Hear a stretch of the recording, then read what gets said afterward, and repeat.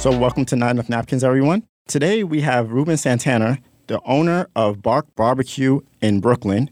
It's in the Time Out Market in the Dumbo section of Brooklyn, and he specializes in a type of barbecue that merges Dominican style with Texas style barbecue. So, hey, Ruben. Hey, how you doing? Thank you for having me. Kadeem means a lot. Appreciate it, man. Thanks for being on the podcast. So I actually was at Bark Barbecue recently. I was there last week. And I was on the line, and as I was standing on the line, I saw that it was signs that kept saying, stickers that kept saying, sold out, sold out, sold out. The dreadful sold out sticker. Well, it's not always dreadful, because if your stuff isn't selling out, then it's kind of like, maybe I got to change the recipe or something. Yeah, definitely. But I got to try the brisket, and I definitely got to try the cornbread. Also, that's good. It was really good. It was some of the best brisket I've had. And in New York City, it is hard to find good brisket. I appreciate that, man. It means a lot, man. It is. I've tried brisket in different places, and it's been like, yeah. But like we were talking off air, barbecue, smoked barbecue is a culture. And that culture is doesn't have its roots settled up in here in New York. So it's something new that we're bringing, something fresh. And a lot of people don't really know about smoked barbecue. We're used to our backyard kettle grills and stuff like that, hot dogs, hamburgers, some steak, So it's definitely, it's also a challenge, like we were just talking right now, because of the whole sold out thing. Trust me, like if I could have food all day, I would have food all day. But it's just something that for a barbecue business, it's not feasible, and it's really hard to do. In terms of cooking space, the long hours and how long it takes to produce all these proteins. So there's a lot of challenges, but I think we're doing a great job. So if you've been there before and it's sold out, just come 3 hours before. Definitely. I would recommend that too. I believe you guys open at 11 a.m., right? Yeah, we open up at 11 a.m. So be there at 11 a.m., everyone. If you're going to go barbecue, be there at 11 a.m. If you have to stand outside at 10:30, be outside at 10:30. Yes, please, please, please. So with Texas barbecue itself, can you talk about your experience with Texas barbecue? Like, what was your first experience with Texas barbecue? I've always said it before. When I started barbecue, I never traveled to Texas. People think like I'm not from New York, but I am, born and raised. But Texas barbecue is something I was very enamored with during the pandemic. It was like a rabbit hole that I dove into. Everybody being home and just trying new things. And I was always a big fanatic of, doing backyard barbecue.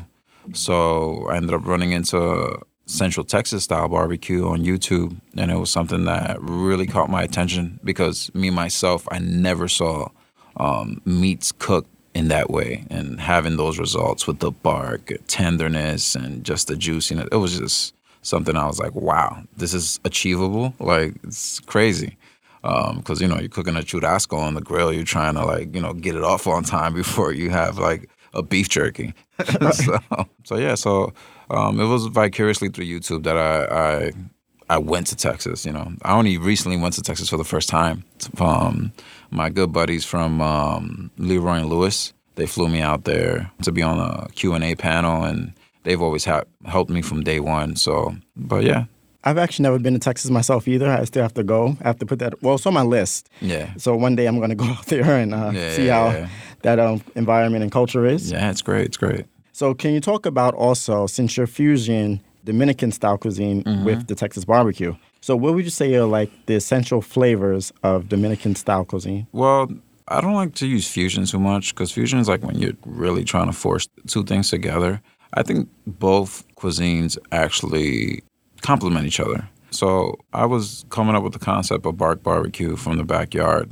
I just felt like we had a lot of our holiday food, our sides and everything that went really, really well with these types of meats. And just like anything, when you first start it, it's really not the same as once you progress and, you have some months that pass by, you do a lot of cooks. And I'm really big on getting your reps in. And getting your reps in for me is like cooking a lot. So I like to cook a lot, love to see the way the meat looks and taste when it's at the shop. So I think the way I introduce our Dominican cuisine to barbecue was really a lot of our seasoning. We're really big on oregano and chili spices in DR, in Dominican Republic. So that was something that I wanted to use. And let me tell you something, we use oregano on Everything gets oregano. I'm talking about the rice. I'm talking about the mac and cheese, the brisket, the ribs, the chicharrón. So those are really big things. And also like the methods in which I do things, like the pork belly. It's Dominican style, and Dominican style is basically the way it's seasoned. We use bitter orange, oregano, some chili spices, obviously a lot of salt. And one thing that we're known for is frying. So we it's smoked and then it's fried to order. So it gives it like a whole different type of texture dynamic. I've actually tried one time at cooking with the bitter orange at home too, and it really does give it that. It's and oregano. Naranja agria is really agria de naranja is really like a good component when it comes to certain things. I've seen a lot of people do like a lot of really creative things with it, and we're really big on that, especially on our pork and stuff like that. But yeah, so that's big, and like I said, like the oregano. We get it imported from DR. Our barbecue sauce is Melasa Dominicana, Dominican molasses. It's a little bit rich, a little bit more thicker, earthy. Those are things that I've been doing since day one. And so a lot of people, they think Dominican style means in terms of when you go to a Dominican restaurant, you're going to get your bistec and cebollado, you're going to get your mofongo and stuff like that. But there's a lot of stuff we can't really emulate because, production-wise, we do a lot of things right now out of a booth from a market at an alarmingly high volume. So we have to keep everything streamlined where we can be able to be consistent with our quality. So we're a little bit handicapped there, but I feel our flavors and the way we go about our processes, we want it to be what it is right now, and that's those Dominican flavors del Caribe. And so to talk a little bit about being in Time Out Market and the space, a small space, and barbecue and grilling and smoking and things like that, you usually use like big smokers, especially if you're using like serving a big audience like your barbecue brand is doing. Yeah. How do you accommodate that with that small space? Well, right now, logistically, it's really a challenge for us because obviously, things have to be smoked off-site, brought on-site, so it's really, really tough. But we're trying to make it happen. And like we said, we're limited on space right now, but we have bigger plans, brick and mortar plans. We want to give a full-on experience with everybody, be able to have the smokers, have them certified from the city and everything, so we can be it's just something that I want to bring to New York that just isn't here. And we already do that now at the market. And being at the market's really, really great, man. They've been really supportive. And to be honest with you, for me to be able to even promote our culture on just the awning alone, have Dominican Texas, that's huge, man. That's a big feat in itself, You're talking about somebody who started in their backyard, in the streets, and then in a festival. And we're the only vendor in there that doesn't have a brick and mortar outside of Time Out. They actually mentioned that too. I went at Time Out Market, and I was at the bar, and I was talking. I said, I just went to Bark Barbecue. Like, they're the only ones here that don't have a. No. But I'm like, they'll have one eventually. But that's why our menu is very vast, and we try to offer a full-on menu as if it's a restaurant. We get people calling and DMing all the time, hey, can I make a reservation for 12 to 15 people? It's crazy. We're talking about a market. The seating is communal. So It's like you can't make any reservations, but that's why I need people to realize too when they come, like we have big parties that come. On a weekend, we will serve, I would have to say, close to 1,100 people, 1,100 covers. So that's huge. That's 500 plus a day. Right. Saturday and Sunday. You have brick and mortars that are happy with 200 covers, 250. Right. 500 out of a market. Right. Come on now.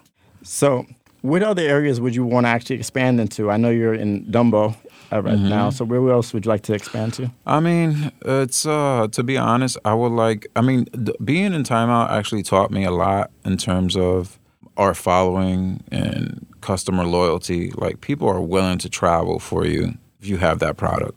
And it's something that before I went in there, I wasn't sure about what I was going to do in terms of a physical location. So it was great. I guess you can say this was like being able to kick the tires off, the tricycle tires off of the bike and really like try to drive it or ride it on two wheels. And it's been running really, really smooth. So now we have, metrics to go by, a baseline to go by. So to be honest with you, like I think we can perform well anywhere. But I would like it somewhere where there's mass transit, people can get there. And to be honest, I don't want to cut off the tourist, because, I mean, just today, man, we had people from England that came, Australia, and it's like, hey, somebody, Canada. And it was like the first thing we wanted to do was come here. And that's, it's awesome, man. And I love locals, but I think like pushing this food and pushing whatever message you want behind your food and your culture, it takes more than just leaving it within your circle. Like you got to push it to where it's not existent. And that's what we're doing. We're in Dumbo. It's huge. Even when I tell people we're in Dumbo, they're like, whoa, you're in Dumbo. And, that's huge. So, so in the Brooklyn area, Queens area, if it's possible, I'll be honest, anywhere is that. If you give me a space where I can put them smokers, I'm going. Well, I live by the mall, Kings Plaza, and they need a barbecue spot over there. In the mall. They do. In the mall. They do. Yeah, it's like... I mean, to be honest, like, my agreement with Time Out has been great. Our partnership has been great and stuff like that. But, I want to go solo dolo. I want to have my standalone. I want to be able to control everything and really give the presentation and also my vision. I just want to put my vision. Right. And to speak a little bit more on that, I know you were on Tamron Hall's show. Yeah. So, yeah, appearance on that. Tammy, that's my girl right there. She's cool. Yeah. I haven't met her yet, but she's cool. Yeah. So you were getting your shine on there. Would you consider doing like a cooking show, your own cooking show, like a Food Network or something, have your own barbecue? Right now, like, it's tough. I've been invited to shows and stuff like that. Tammy, when she reached out, it was really good. It was right before the restaurant. It was busy, but it wasn't as busy as it is now. So it was great timing. And they wanted me to do another segment recently, but the scheduling didn't really work. So it's all about scheduling and stuff. I really got to focus on the business, and that would obviously help promote it and push it. So definitely I would consider it. But, right now, trying to look for a brick and mortar and all the other stuff, it'll be kind of tough. But definitely down, in the near future, I would consider it. But yeah, I think after people saw you on Tamron, they were like, yeah, we got to try this. Oh, yeah. That was really huge, man. And shout out to Tamron and the whole staff there. They were very welcoming, helping me set up, and us Dominicans aren't ever on time. So they helped out a lot. But it was so cool because I was never on live TV. I'm glad I didn't fumble it. So, she asked me if I ever was on live TV, and I told her, no, this is my first time. She's like, get out of here. And I was like, yeah. So, but it was good, man. And this is what happens when things are organic and, right. And that's what I love the most. Everything that's coming right now, all the coverage we got, everything's just organic. And that's why we have the coverage, because I've been waiting to see when the whole social media drop-off is going to be, because you have a drop-off. I mean, right. Come on, now everything's hot. But it's different when your food when that product is really what it is. You sustain it all the way through. So it's been great. It's been a blessing. Nice. I mean, I haven't been really on live TV myself. Not on a major level. I was, I was here on Brick when they did the premieres of the podcast. Yeah. And I was the closest I've been to being like on, but I know on that screen, on the screen. It's like, who's watching this? Like, am I sounding okay? Am I looking okay? Yeah, you can really don't get me wrong. I was nervous. Don't get me wrong, but Tamron is such a professional, and she just knows how to like lead you. So, there was no script, there was nothing. So she just knows how to lead the conversation, knows how to like transition into certain topics. So it was really good. That's really important from what I got when going on something like that. Like, the host is really, really important. So that's going to determine your experience on there. And are there any other brands or restaurants maybe that you want to collaborate with in the future? Probably. I mean, we did a collab with my friend, my close friend Hector Garate from South Carolina. He's the owner of Palmira Barbecue. He does Puerto Rican influenced barbecue, and he does whole hog. A lot of stuff down there that's very, very popular. He's doing great, man. So he came up here. We did some chuleta cancan, which is basically you have the pork rib, the loin, and the chuleta, which is the pork chop, the chop, all together in one cut. And it was awesome. He did beef cheeks, barbacoa, and Tostones Tacos. It was such a great event, man. I love that event so much. But yeah, collabs, definitely. I will definitely do collabs in the future. Definitely, I'm open to doing collabs with people. We did a collab. We did a chef takeover with Blue Smoke in the city. I don't know if you ever heard of Blue Smoke Barbecue. They're in Battery Park. Shout out to them. Shout out to Brett Lunsford. He's really, really cool. He's always been supportive since day one. But yeah, man, I'm open to everything. We're actually going to be doing a family meal with Ate It app. I don't know if you heard about them, but it's pretty good. It's like for the food industry and stuff like that. So yeah, we're busy. We're doing collabs and stuff, but we're pretty busy also. So That sounds cool. I want to try that too. So, I mean, next time you guys collaborate and do something, let me know. No, for sure, bro. For sure. Do definitely. a taste testing or something. Yeah, no, that was a great collab, man. And, we always try to mix things up a little bit. But like I said, we're limited in our space and what we can do. And look, even Time Out for that collab with Hector was very supportive. They pushed it for us. And that's great, man. I just think like right now, there was a silver lining in the pandemic, and we were an epitome of that silver lining. We came pandemic born and stuff, and everybody sees the hard work. Everybody sees what's going behind this, and they're backing us up. So it's beautiful, man. Great. So what else can we expect from you, and what else would you like to share with us about? I mean, right now, it's in the middle of our peak season, which is the summer, so we're crazy busy over there at the restaurant.